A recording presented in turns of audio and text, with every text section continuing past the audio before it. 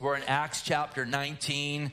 Man, we're almost to the 20s. And so, listen, it's been wonderful going through the book of Acts this past year, and we still have great and awesome things before us. Last week, as we finished chapter 18, remember we saw Paul arrested, and we saw Paul delivered, and we saw those who dug that pit for Paul fall into it themselves. And then we saw Paul leaving Corinth, going up through Ephesus on his way to Jerusalem to keep the vow of a Nazirite that he had taken unto the Lord. And we talked about what that was. And just, it was really him wanting to be separated to the Lord, to humble himself and to even be more used by God Almighty. And then at the end of our study, we were introduced to Apollos, a Jew with a Greek name from Egypt who was mighty in the scriptures. And he was proclaiming the gospel there in Ephesus. And Aquila and Priscilla heard him teaching and saw he needed some more understanding when it came to the baptisms that we have in the Lord Jesus Christ. And we talked about that. And that really ties into what we're going to look at this morning. And before we talk about that, I just want to read the passage. It's 7 verses. And then we'll briefly touch on what we're going to look at. And then we'll get into the Bible study. So notice there in Acts 19:1, it says, "And it happened while Apollos was at Corinth, that Paul, having passed through the upper regions, came to Ephesus, and finding some of the disciples, he said to them, 'Did you receive the Holy Spirit when you believed?' So they said to him, 'We have not so much as heard whether there is a Holy Spirit.' And he said to them, 'Into what then were you baptized?' And they said, 'Into John's baptism.' Then Paul said, 'John indeed baptized with a baptism of repentance, saying to the people that they should believe on him who would come after him, that is, on Christ Jesus.' When they heard this, they were baptized in the name of the Lord Jesus.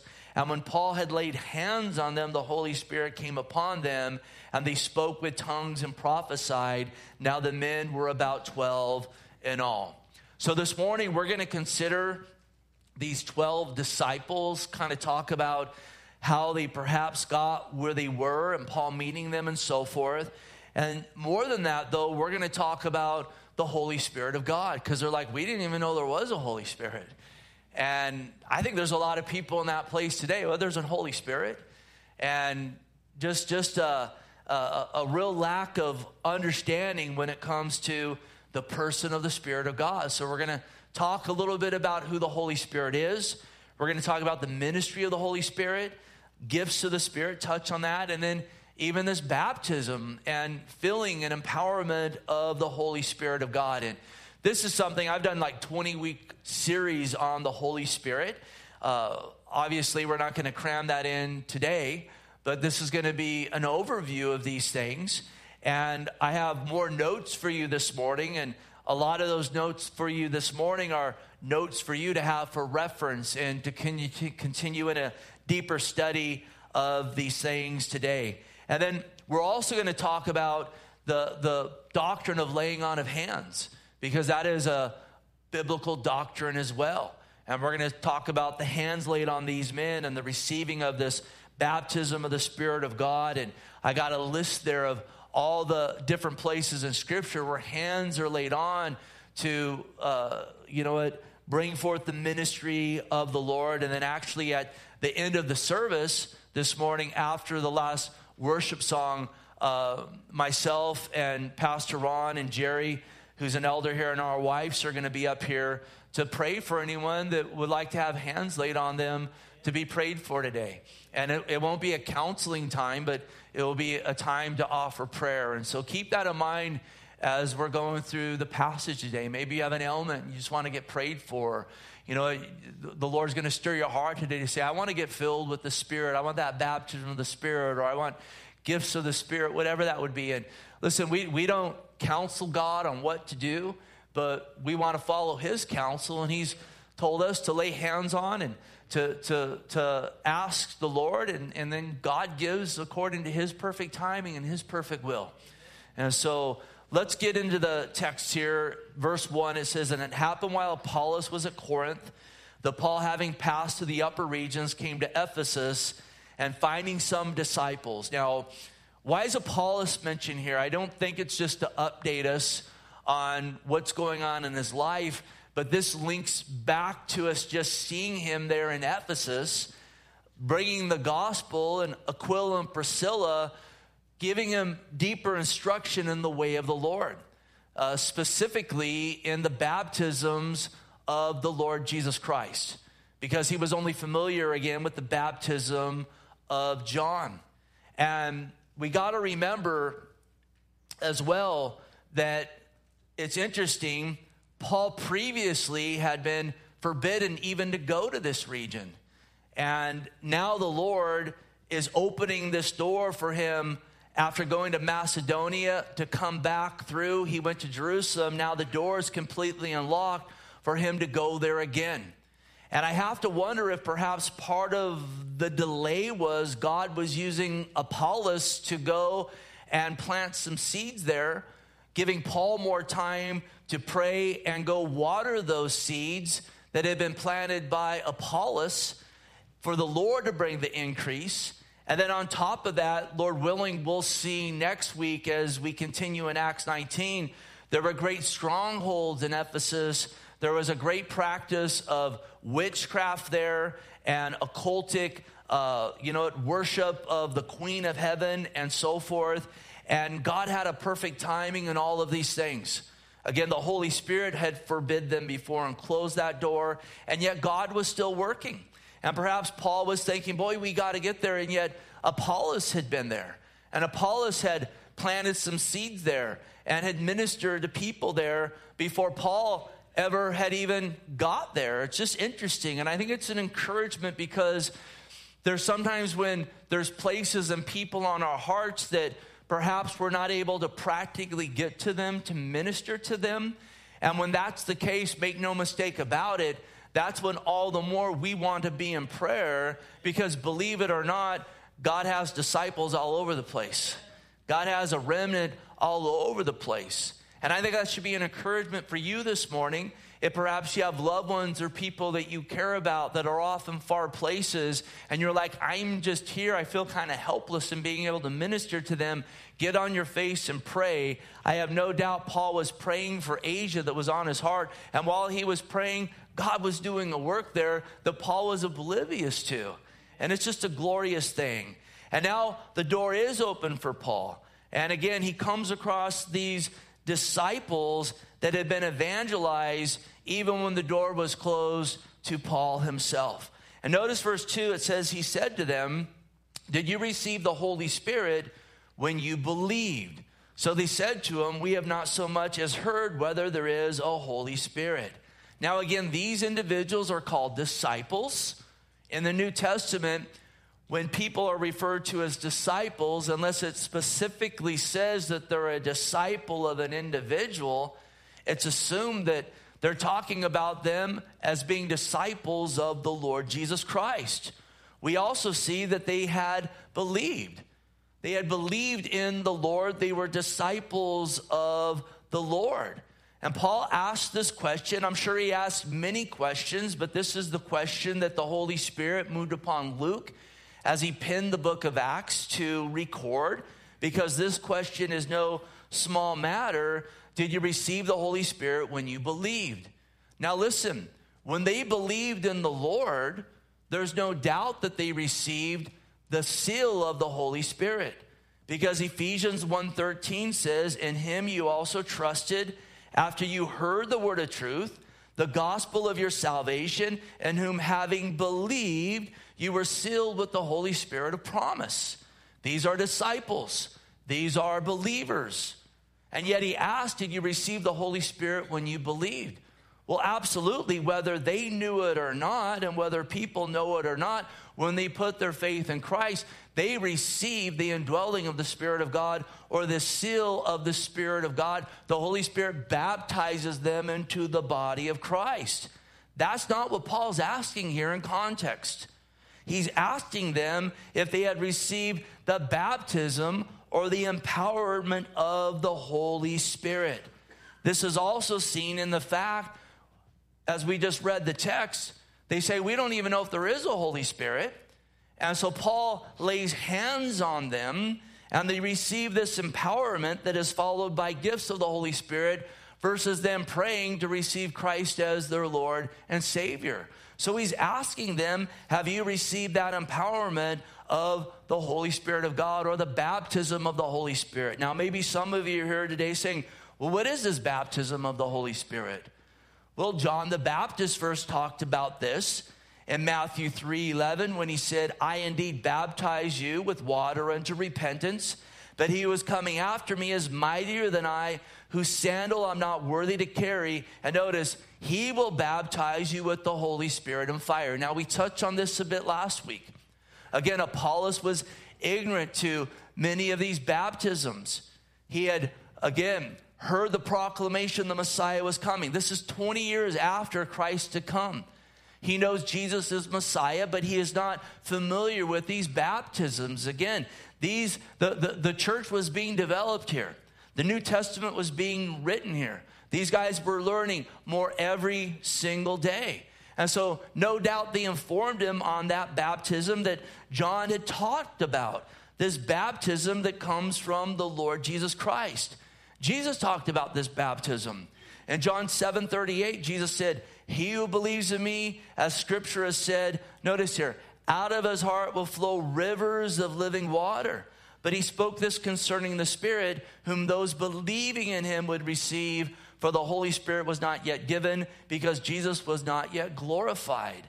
And so this speaks of a baptism and then an outflow of the work of the Spirit of God in our life, that's not us in our own human efforts trying to accomplish the things of God, but God Almighty working through us through the Holy Spirit of God, so that out of our life, there's not this trickle, but there's this great torrent of living water of power manifest in the believer's life that's affecting the world around them. That's causing some to say, these guys are turning the world upside down. We want to imprison them. We want to persecute them. And is moving others to say, what must I do to be saved? I want to know who this Jesus is who you worship. That's bringing forth the fruits of the Spirit of God in our life. That is transforming us to be more like the Lord Jesus Christ and so forth. And then after the disciples had received the Holy Spirit, we read about this in the latter part of the Gospel of John after his resurrection. It says he appeared in a room where the disciples were, and he said, peace be with you, receive this Holy Spirit. They were sealed with the Spirit. After that, the Lord told them in Acts 1:8, you shall receive power when the Holy Spirit has come upon you, and you will be witnesses to me in Jerusalem, in all Judea, Samaria, and to the ends of the earth. We know they went and they waited upon high. They were tarrying in the upper room there, and on Pentecost, we know that the Holy Spirit was poured out upon them in power. We know they spoke with other tongues, and that occasion, it was to be a witness to all the Jews from all the different regions that had come to Jerusalem to celebrate a Passover. Not all of them spoke Hebrew. Many of them spoke a little Hebrew in the language in the nations or the places they were from, and they heard them declaring the things of God. Then Peter got up and preached the gospel in a prophetic utterance, and 3,000 were added to the church. It was a great move of God Almighty that they could have never mustered themselves. Now it's interesting, with this filling or this baptism of the Holy Spirit, in the book of Acts, we do see some receiving this baptism at the same time they receive Christ. We know Cornelius, who we talked about a number of months ago. Upon hearing the gospel, him and his household, they were baptized with the Spirit of God. There's other places in Scripture, though, where we see this again as a second event after they believe in the Lord. The church itself, that 120 in the upper room, they had received Christ. They had received the Spirit of God. And yet on Pentecost, they were baptized with the Spirit. We saw in Samaria, Philip went down and preached the gospel to them.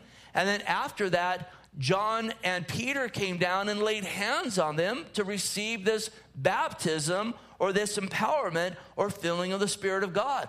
Paul himself gets saved. He gets blinded when he gets saved.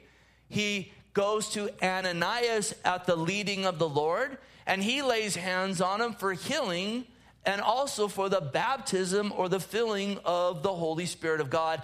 And this is what we see here as well with these 12. They believed. They were disciples. And then hands are laid on them, and they receive this baptism. Now, I love this when Paul asked them, did you receive the Holy Spirit when you believed? I love these guys' honesty. They're like, we didn't even know there was a Holy Spirit. I just love this. Because instead of to save face, they don't go, oh, yeah, we know all about the Holy Spirit. Have you ever been guilty of doing that? Where someone telling you about something and you don't have any idea what they're talking about. You're like, oh, yeah. Oh, yeah, I know that. And sometimes we do that out of pride because we're thinking, man, I should know this and I don't know this. And if I say I don't know this, I'm going to look like an idiot. And let's face it, sometimes we say that because we don't want a deeper explanation. You ever been there? Oh, yeah, I know what you're talking about. I'm not necessarily condoning either of those things, but it's what we do at times. God grant us grace. I love it, though. These guys are humble. We didn't even know there was a Holy Spirit. And when I read that, I thought of James 4:6, where it says, God resists the proud, but gives grace to the humble. And listen, in their humility, great grace was about to be poured out on them. I also thought of Proverbs 16:11 that says, honest weights and scales are the Lord's. All the weights in the bag are his work. And if that's the case when it comes to commerce, how the more is that the case when it comes to our hearts? When there's honesty before the Lord, God blesses that immensely. Be honest with God. You can't hide anything from him. He already knows. Be honest and real and humble before the Lord. Good things always follow that. Also, listen, in their answer, I think there's a few things for us to consider. I look at this, and we got to remember, we read chapters and verses, but none of that was ever in the original text. This flows from last week. This flows from, again, Apollos being there, only knowing of the baptism of John, and Ananias or Aquila and Priscilla teaching them. And it seems in context, it was teaching about the baptisms of the Spirit of God. Because it flows right in here where we see another example. These are believers, the disciples, but they didn't know about the baptism of the Holy Spirit of God. It seems to link these things together, that the Lord was concerned about people knowing about who the Holy Spirit is, and them walking in that fullness of power that God has available for them, their children, and as many who are far off, as we read in Acts chapter 2. We're the far off this morning. We're the far off ones. And yet God's concerned about us as well. This also gives more assurance that, listen, salvation this morning is based on the Lord Jesus Christ. Aren't you glad that we're saved through knowing the Lord, and we're not unsaved by what we don't know? These guys are called disciples. They're called believers. And yet, and it wasn't a willful rebellion in their ignorance and just in the fact they didn't know this truth. They weren't unsaved because they didn't know there was a Holy Spirit. I find great comfort in that. Now, this isn't a call for ignorance to us. Well, I'm saved, so I don't want to learn anything else because I don't want to be responsible for that. That's not what God's called us to is either. He wants us to be in the Word, growing and, in the understanding of who He is and who we are in Him and so forth. But listen, this also reveals a great truth that was true back then, and unfortunately it's true today. And it's the fact that when it comes to the person and work and the ministry, the baptism, the gifts of the Holy Spirit, there's an incredible lack of biblical knowledge and understanding concerning these matters. There's a lot of ignorance when it comes to the person and work of the Holy Spirit. This is why when Paul was led by the Spirit to write those in Corinth, he wrote in 1 Corinthians 12:1, now concerning spiritual gifts. And listen, what spiritual gifts? Spiritual gifts given by the Holy Spirit. He says, concerning spiritual gifts, brethren, I do not want you to be ignorant. You know that you were Gentiles carried away to these dumb idols, however you were led. So there was ignorance in that church concerning the gifts, the person, and the work of the Holy Spirit.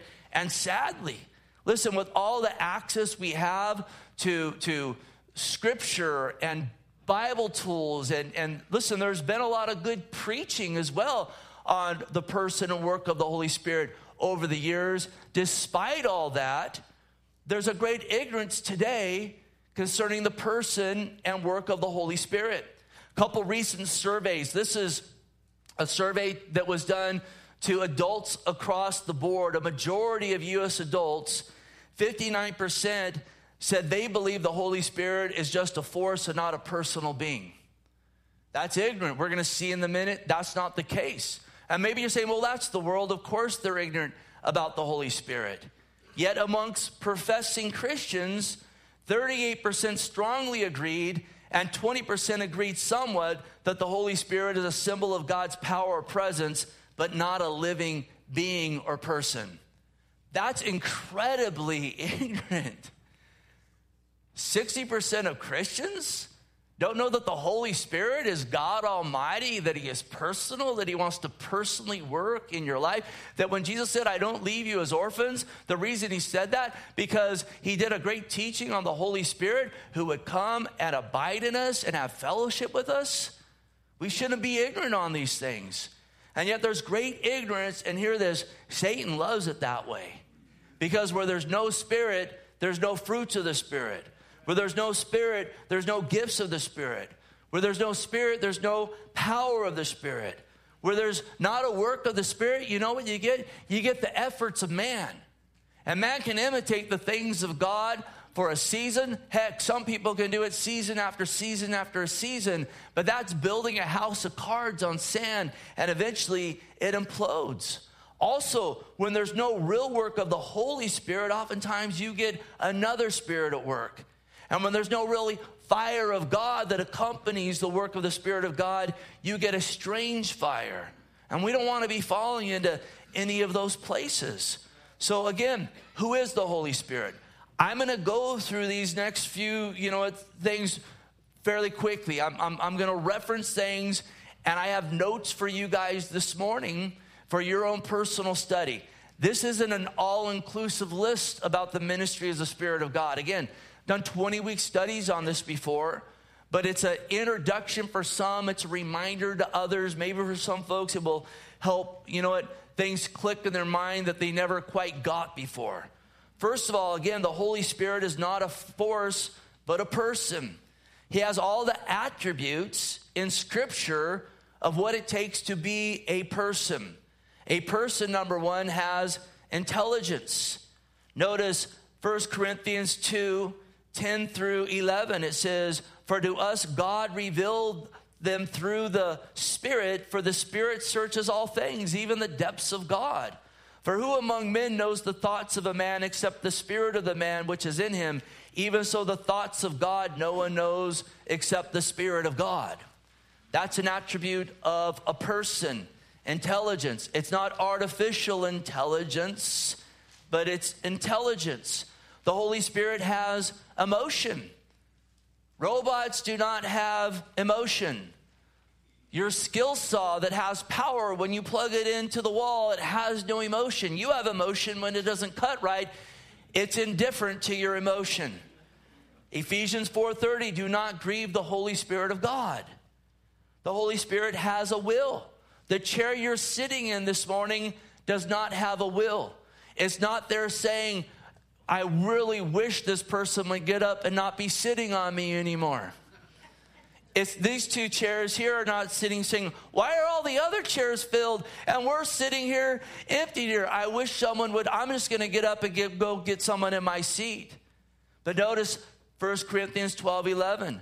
But one and the same Spirit works all these things, distributing individually just as he wills. The Holy Spirit has intelligence. The Holy Spirit has emotions. The Holy Spirit has a will. The Holy Spirit in the Scripture is grouped with other known persons. Matthew 28:19, Jesus said, go therefore and make disciples of all nations, baptizing them in the name of the Father, the Son, and the Holy Spirit. And then we also know that one who is a person is referred to in a personal pronoun. And notice John 16:13, Jesus speaking of the Holy Spirit what is this? 7 times he refers to the Holy Spirit not as a force, a thing, but instead he refers to the Holy Spirit as a person, as he. Notice there, John 16:13, but when he, the Spirit of truth, comes, he will guide you into truth. For he will not speak on his own authority, but whatever he hears, he will speak, and he will disclose to you what is to come. He shall glorify me, he shall take of mine, and he shall disclose it to you.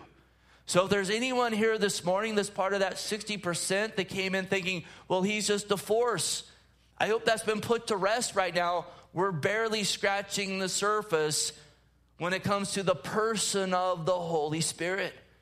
We also know the Holy Spirit is God. Now we read in Isaiah 44:6, the Lord saying, I am the first and the last. Besides me, there is no God. In multiple places, we read that there is only one God. And this is where people struggle, because they say, well, then who's God? Is the Father God? Or is Jesus God too? And what's the Holy Spirit of God? And this is something that goes beyond our ability to fully understand. And if anyone fully understands that, says they fully understand that, they're lying to you. We can't. We read in many places like Matthew 6:26, the Father is called God. Jesus is called God in Hebrews 1:8, John 1:1 and 1:14 and many other places. The Holy Spirit is called God amongst other places in Acts 5:3 and 4. God the Father, God the Son, God the Holy Spirit, they're all called God in the scriptures, yet there's only one God. Well, how can both be true?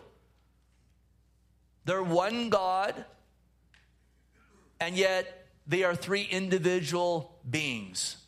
And now some people say, I can explain this. Give me an egg. You got the shell, you got the white, you got the yolk. Ta-da, you got God. It's not that simple. Some say, well, it's like us. We have body, we have soul, we have a spirit. And that's probably your best bet for an example. But what we see is that there is one God and there's 3 persons of God that at the same time are one and at the same time are singular. I receive that by faith. I have no problem with that. I rejoice in that. I thank God that my God has revealed himself to me in the plans of salvation, yet he's greater than my peanut mind. That's a glorious thing. And again, throughout the scripture, we see the Father, Son, and Holy Spirit working in conjunction. There at Jesus' baptism in Matthew 6:13, it says, when he had been baptized, Jesus came up immediately from the water.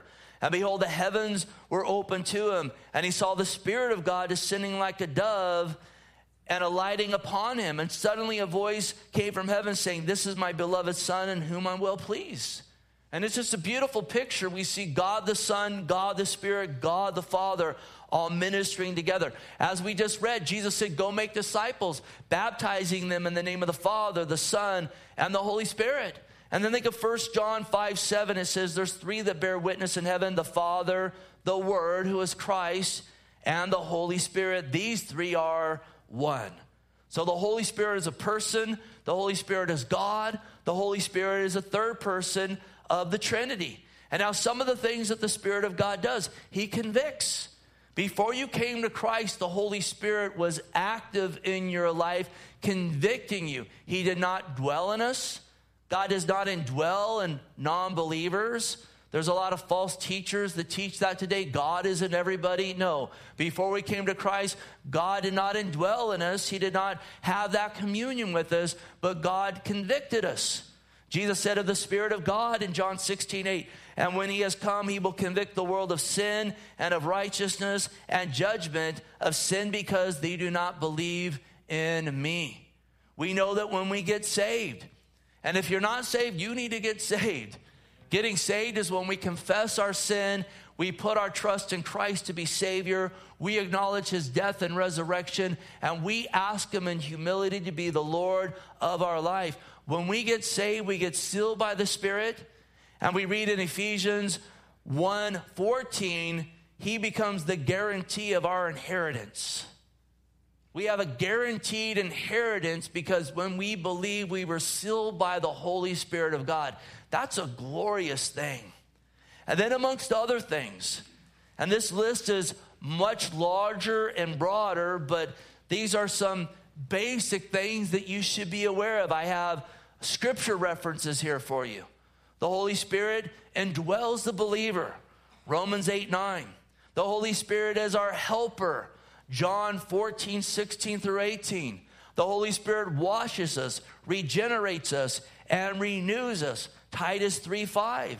The Holy Spirit illuminates our eyes to understanding, 1 Corinthians 2:12. Listen, when you read the word, when you get into it, pray, Lord, send your Holy Spirit to illuminate this word to my understanding. The Holy Spirit counsels us and teaches us, John 14:26. The Holy Spirit guides us into truth, John 16:13. I love this. The Holy Spirit comforts us. Man, we need that comfort. John 14:16. The Holy Spirit helps us in our weakness and intercedes for us, Romans 8:26. Jesus makes intercession for us, and the Holy Spirit makes intercession for us, for you as well. And the Holy Spirit bears witness with our spirit that we're children of God, Romans 8:15 through 16. And then on top of this, the Holy Spirit gives spiritual gifts. We'll talk more about this here in a bit.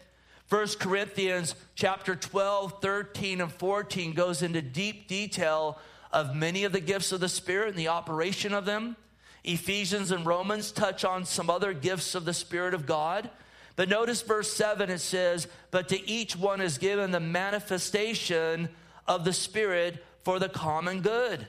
And then verse 11, it says, but one and the same Spirit works all these things, distributing to each one individually just as he wills. He gives gifts to us not to be put in a shelf, not to be buried in the ground, but to be exercised through his strength according to the word, to the glory of God, for a witness to the world and the building up of the body of Christ. The Holy Spirit, as we've already touched on, deeply desires to empower us, not just at an initial baptism of the Spirit of God, but a continual filling and refilling day after day in our walk with the Lord Jesus Christ. We referred to Pentecost when the church was baptized with the Spirit. And then it's interesting, a couple chapters later, they're being heavily persecuted. They began to pray to God.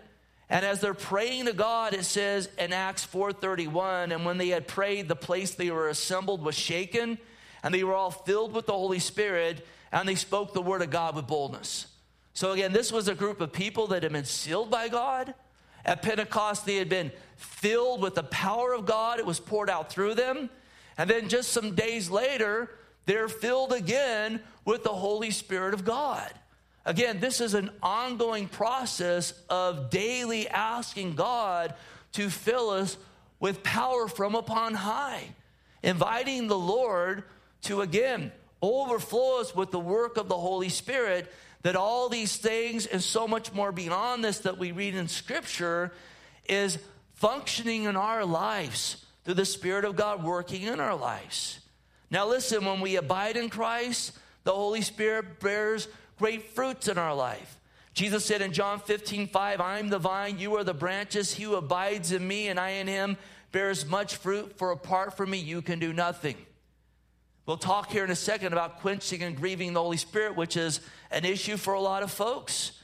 But when we're abiding in the Lord, this doesn't mean that I'm practically I'm perfect now, so now the Spirit of God can work. No, it's abiding in Jesus. It's walking with the Lord. It's bringing our struggles before God and being honest and real with the Lord, being a worshipful people, a people of prayer, a people of the Scripture. Abiding means it's where you dwell. When we're in that place, the Holy Spirit bears fruit in our life. Galatians 5:22, but the fruit of the Spirit is love, joy, peace, long-suffering, kindness, goodness, faithfulness, gentleness, self-control. Against such there is no law. Again, we can try to muster those things up. God wants to supernaturally birth these things in our life through the Holy Spirit when we're yielded to the Son. We're abiding in Christ. The opposite of this, though, is when we willfully sin, when we get hearts full of pride, when we don't want to abide in Christ but in the world, we quench and grieve the Holy Spirit of God. 1 Thessalonians 5:19, do not quench the Spirit. Do not despise prophecies. Test all things. Hold fast to what is good. Abstain every form of evil. And when we're engaging in evil and shunning what is good, when we're despising God's word and not wanting to walk in his counsel, we're going to quench the Spirit of God. Those fruits are going to dry up. We're going to be powerless Christians that have at best, a trickle coming out of our life when God says, I want a torrent of living water flowing out of your life. And then Ephesians 4:29 says, and do not grieve the Holy Spirit of God, by whom you were sealed for the day of redemption. And all around this passage talks about, not allowing foul things to proceed from our hearts, and it addresses issues of the heart like being filled with bitterness and spite and so forth. Listen, the Lord knows we struggle with these things. Be honest with God with it. Lord, I'm having a hard time forgiving this person. I need your help. God wants to empower that prayer by the Spirit of God. But to go over and say, I don't need Jesus. I'm justified in being angry with this person. They were a jerk to me. That's going to quench and grieve the work of the Spirit of God in your life. And all it's going to do is, again, it's going to do a whole lot. It's not going to be a place of refuge for you. It's going to be a place of destruction. Now, when it comes to this baptism, when it comes to sign gifts in the Scripture, many of you have probably heard before. Maybe some of you this morning have been taught. Maybe some of you are sitting here saying, wait a minute, this stuff's not for today. There's people that teach that. Oftentimes, it's the group that kind of exalts themselves as we're the Bible scholars. So we know. These charismatics, they're led by emotion, but we're the logical ones over here in the Word. What they don't realize is oftentimes when you shun the Spirit of God, the baptism of the Spirit, the gifts of the Spirit, which I'll touch on, are clearly for us today scripturally. It's very easy to move into dead orthodoxy very, very quickly. Where we're having a Bible study and yet there's no unction to walk in it. There's no move of the Lord. Just as when you get in the other place where it's all about the gifts, but we're going to shun the word, dude, it becomes wacky charismania overnight, and everyone says, these people are loony. It gives way for another spirit oftentimes to be at work and for a strange fire. Why do folks preach that and say that? Listen, I've been around the church. I'm 51 years old. I've been around the church for 41 years of my life. And for the 10 years I was away, the Lord was pounding on my heart every single day of that. I think I can give a fairly good answer, at least from what I've heard, why some people don't believe that. I would say the number one reason is the abuse of the gifts of the Spirit, bringing in strange fire of free-for-all, which produces, again, chaos. Where you get a lot of people, they're not in the Word of God, but they want the next great move of God. I call it treadmill Christianity. You're always running, but you never go anywhere. It's just like they're like a hamster on a wheel. We're running to the next thing, and it's like, you think this is powerful, but there's no impact being made. Listen to what Paul wrote in 1 Corinthians 14:23. He says, therefore, if the whole church comes together in one place and all speak with tongues, and there come in one or those who are uninformed or unbelievers, will he not say you're out of your mind? And a lot of this charismania, it's completely unscriptural. It's like ignorance on fire. It's chaotic. And a lot of people step back and they say, these people are out of their mind. Especially when it's often followed by scandals and works of the flesh, like what went on there in the church in Corinth. A whole lot of people say, this can't be of the Lord. The second reason for this that I see is a poor and twisted reading of 1 Corinthians 13. It says in 1 Corinthians 13:8, love never fails, but where there are prophecies, they will fail.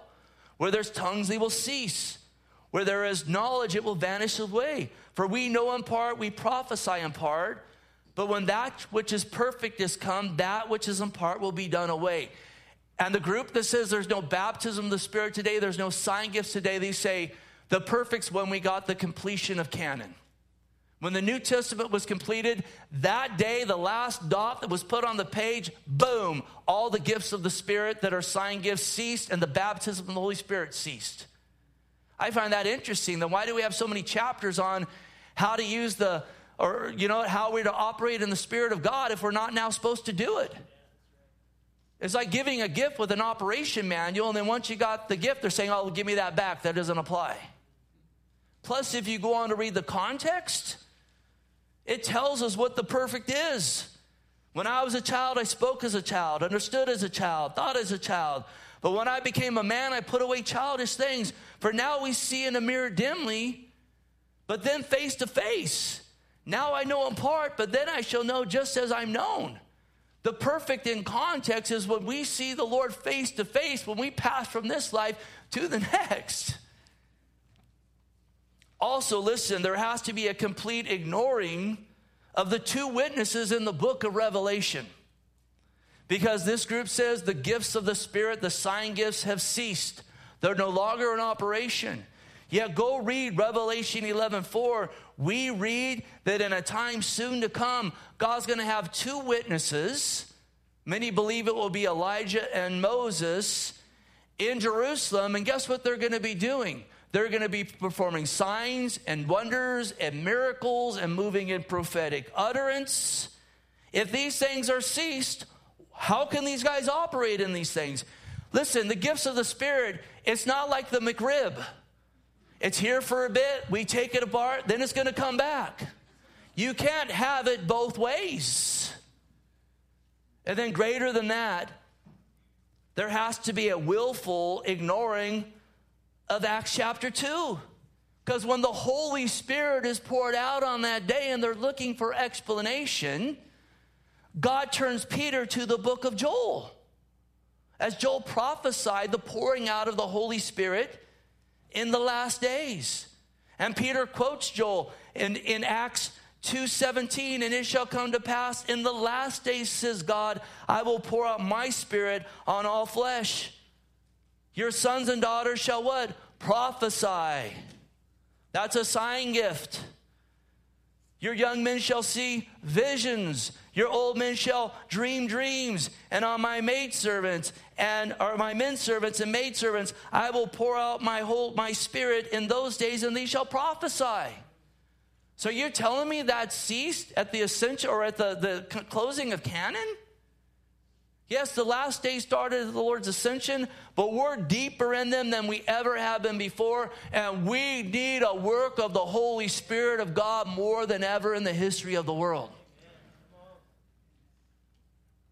Also, in giving explanation of this, in Acts 2:38, Peter said to them, repent, let every one of you be baptized in the name of Jesus Christ for the remission of sin, and you shall receive the gift of the Holy Spirit. Notice, for this promise is to you, your children, to those who are far off, and as many as our Lord God will call. In context, this isn't just referring to the seal of the Spirit, but the baptism of the Holy Spirit that this massive group came running over when they heard them speaking in tongues, declaring the things of God in their native languages.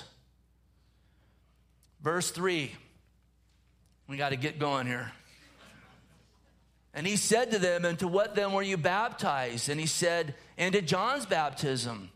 Then Paul said, John indeed baptized with a baptism of repentance, saying to the people that they should believe on him who would come after him, that is on Christ Jesus. Again, this isn't a small matter. Paul had to ask many questions. This is the one that was recorded. And Paul says, basically, he's commending them. You know, you were baptized into John's baptism of repentance. That's what you knew. But based on what comes next, no doubt Paul taught them about the baptisms found in Christ. Because he asked, have you been baptized or what baptism? And he says, yes, But John talked about the one that will come after. Listen, this isn't referring to them not knowing of Jesus. Because what comes next is not them praying to receive the Lord. We read they were their disciples and they believed. It's them receiving the baptism of the Holy Spirit. Notice verse 5. And when they heard this, they were baptized in the name of the Lord Jesus. Now this should make us step back and say, wait, what? I thought we were to be baptized in the name of the Father, Son, and the Holy Spirit. We just read that, right, in Matthew 28. We are. That's the pattern found in the Word. And we'd have to believe they were. So what's this baptism in the name of the Lord Jesus? Notice what happens. Paul doesn't dunk them in water. Paul lays hands on them and prays for them, and they receive the baptism of the Holy Spirit. Listen, the baptism of the Lord Jesus is praying for the baptism of the Holy Spirit. Because remember what John declared in Mark 1:8? He will baptize you with the Holy Spirit. When you're saying this, fill me with your Spirit, it's a baptism that comes from Christ himself. And again, we see this in what we read next. We don't read about water dunking. This isn't Philip and the Ethiopian eunuch, what forbids me to being baptized, and him taking him down to water. This is the baptism of the Lord Jesus, which is the baptism of the Holy Spirit. He lays hands on them, and the Holy Spirit comes upon them, or came upon them, and they spoke with tongues and prophesied. Now there were about 12 in all. Again, they had believed in Jesus. They're called disciples. They're called believers. They'd been sealed. Now they're receiving that baptism. We see people receiving this through different avenues in Scripture. Again, those in Cornelius' house believed the gospel. They were sealed and baptized. These men have hands laid on them. Those down in Samaria had hands laid on them. Paul had hands laid on them. And yet the Lord also talks about just simply asking. Luke 11:13, if you then being evil know how to give good gifts to your children, how much more will your Father, that implies believers, he's our Father through faith in Jesus, how much more will your Father give the Holy Spirit to those who ask? And this is where we should ask daily. Fill me with your Spirit, Lord. I'm yielded to you. I need your help to yield to you. I'm asking by faith. Now, very quickly, listen, the laying on of hands is a fundamental doctrine. The writer of Hebrews talks about this in Hebrews 6. He talks about wanting to talk to them about the doctrine of laying on of hands. He doesn't get time to do that, but he establishes it as a doctrine. This is the Lord moving through his body, the head moving through the body to impart ministry from God unto his church. Again, 1 Corinthians 12, we read about us being the body of Christ. We most often see this happening through office positions in the church. Ephesians 4:11, he gives some to be apostles, prophets, evangelists, pastors, teachers, for the equipping of the saints, for the ministry, the edifying of the body of Christ. In James 5:14, it says, are any sick? Let the elders anoint them with oil. It's them laying hands on people. This doesn't say that it's limited just to the church leadership, but it's a laying hands upon people for an imparting of the ministry of God. Here we're reading about it being the baptism of the Holy Spirit. Simply laying hands on people who want to get filled with the Spirit. I have all these lists there in your notes. And in all these instances, we see a laying on of hands for ministry, physical healing, spiritual deliverance, the impartation of gifts of the Spirit, separation unto service, the raising of the dead, impartation of spiritual authority for leadership, spiritual blessings, various miracles, and an impartation of strength. Now, quick side note, be discerning. 1 Timothy 5:22, Paul tells Timothy, don't lay hands on anyone hastily lest you share in their sin. And then we read about Simon the sorcerer in Acts 8, who desperately wanted that ability to lay hands, not to the glory of God, but to practice witchcraft in the name of Jesus Christ. There's a lot of that today. A lot of people moving in divination that don't honor the scriptures, many not even knowing that they move under a strange fire and another spirit that want to try to impart something to you. Be careful what they might impart to you. Lastly here, we see after hands are laid on, they receive this baptism, and in this case, it's followed by gifts, tongues and prophecy. Now we read about these gifts again in 1 Corinthians 14, 1 through 5. And we're told that tongues are basically the least of the gifts because it only edifies the hearer unless there's an interpretation. But it says we should all pray for the gift of prophecy because when we prophesy or declare God's word in power, all are exhorted and comforted and they're edified.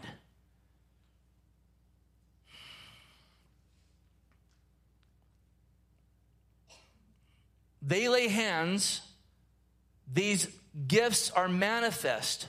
Sometimes we see that in the case in Scripture. Sometimes we don't see that. Paul had hands laid on to receive the Spirit. He got gifts, but they weren't manifest at that time. He got a healing.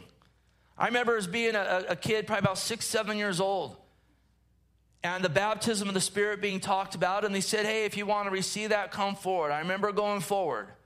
I don't remember anyone laying hands on me. I remember there was a little boy understanding what had been taught, praying, and receiving the gift of tongues as a small child. I didn't tell anyone about it. I didn't stand up and do I want a Honda in the middle of the sanctuary. I recognized that God had given me a gift, and God used that gift even when I was backslidden in some very dark times trying in desperation to get right with God. God gave that gift to me. I know others we've prayed for, they've asked for that empowerment. Those initial gifts weren't seen, but that's okay. Because listen, the initial gift, the initial sign isn't as important as receiving by faith and asking daily. Think about King Saul. He prophesied once, and then the next thing, he's consulting witches. It's about an ongoing walk with the Lord, saying, Lord, fill me with your Spirit. I want to be empowered by you in the day that is before me. And then the last note with all this, I can't believe we almost made it through. The last note is, listen, hear this. For hands to be physically laid on, which is a biblical doctrine, are you ready for this? We have to physically come together. And I have no doubt about it that one of the agendas that Satan has had in this last year is to keep the church from coming together, from laying physical hands on one another, from breaking bread with one another. Because we're told not to forsake the assembly of the brethren, as is the manner of some, in Hebrews 10:24, and so much the more to do that as we see the day approaching. I'll give you another one, Proverbs 18:1. A man who isolates himself seeks his own desire, and he rages against all wise judgment. The book of Habakkuk says, the just shall live by faith. Now again, I don't want to fall into a place of a legalism or making unrighteous judgments. I know everyone's situation is a little bit different, but it's important that we gut check and say, why am I walking in what I'm doing? Am I moving in faith and isolating myself? Maybe for some people they are. But the Bible speaks specifically against isolating ourselves, forsaking the assembling of the brethren together. And one of those reasons is because we need to interact with one another, pray for one another, lay hands on one another, break bread with one another, see one another's faces. I'm hearing a lot of reports from a lot of people who haven't been around anyone for a year, and they might not have got the COVID. I know a lot of people that have done that and haven't gotten the COVID. Oh, that's strange. But one thing I'm hearing from almost all of them, I'm drained. I feel beat up. And you know what I'm hearing from people that are coming out and fellowshipping? I'm invigorated. I'm getting on fire for God. So let's walk by faith. Now listen, we're at the bottom of the hour. I know the worship team has prepared another song, but I'm going to call an audible, and I appreciate you guys preparing that. Listen, what I want to do is I want to close in prayer, and I'm going to invite Jerry and Ron. In fact, if someone could get Shannon, she's teaching, and I told her to come up after the last song, and there's not going to be a last song. Myself, Pastor Ron, Jerry's going to be up here with our wives. And listen, if you wanted to get prayed for this morning, this isn't counseling time. This isn't like my liver's bad, and I want to give you a 10-minute story of how I got to this place. God knows that. I got a bad liver. Let's pray for you. This is, hey, you know what? I've wrestled with what's the baptism. I get it now, and let me give you my backstory. I want to get prayed for. You know, maybe it's just I want to move in the gifts God has for me. I know I went through that list quickly. Maybe you just need encouragement today. You need to be strengthened today. We want to invite you guys to come up and get prayed for. And what I want to encourage you guys all here to do is, while folks are coming up, listen, you're welcome to get up. And I would encourage you to fellowship. There's room in the patio. There's room in the foyer. There's room out here on the grass. Don't just go run in your car. I got to get home for that Super Bowl. I don't even care who wins that game today. Listen.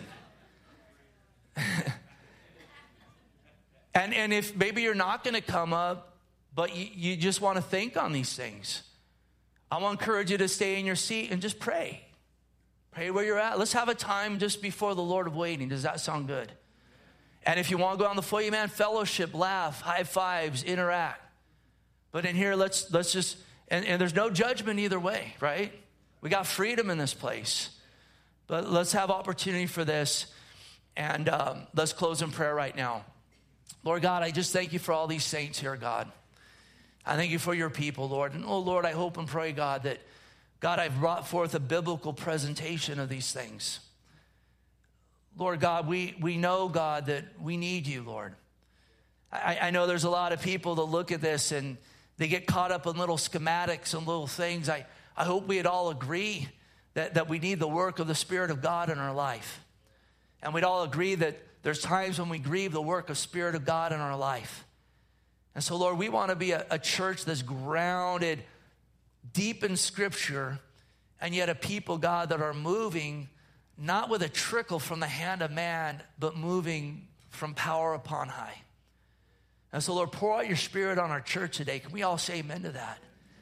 And on every family here and every individual. And Lord, as we open up the altar for prayer, God, I pray folks would come accordingly and out of faith. And maybe some just are being moved just to ask, meet them where they are.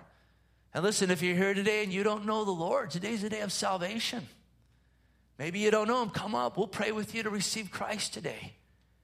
You can ask him to be your Lord where you're at right now. He'll meet you where you are. Whoever calls on the name of the Lord will be saved. And so bless us as we close here, God. Just shine your face on these folks. Just thank you for every single one of them. What a blessed morning we've had, Lord. Let it continue just to abound. And we ask and pray these things in Jesus' name. Amen.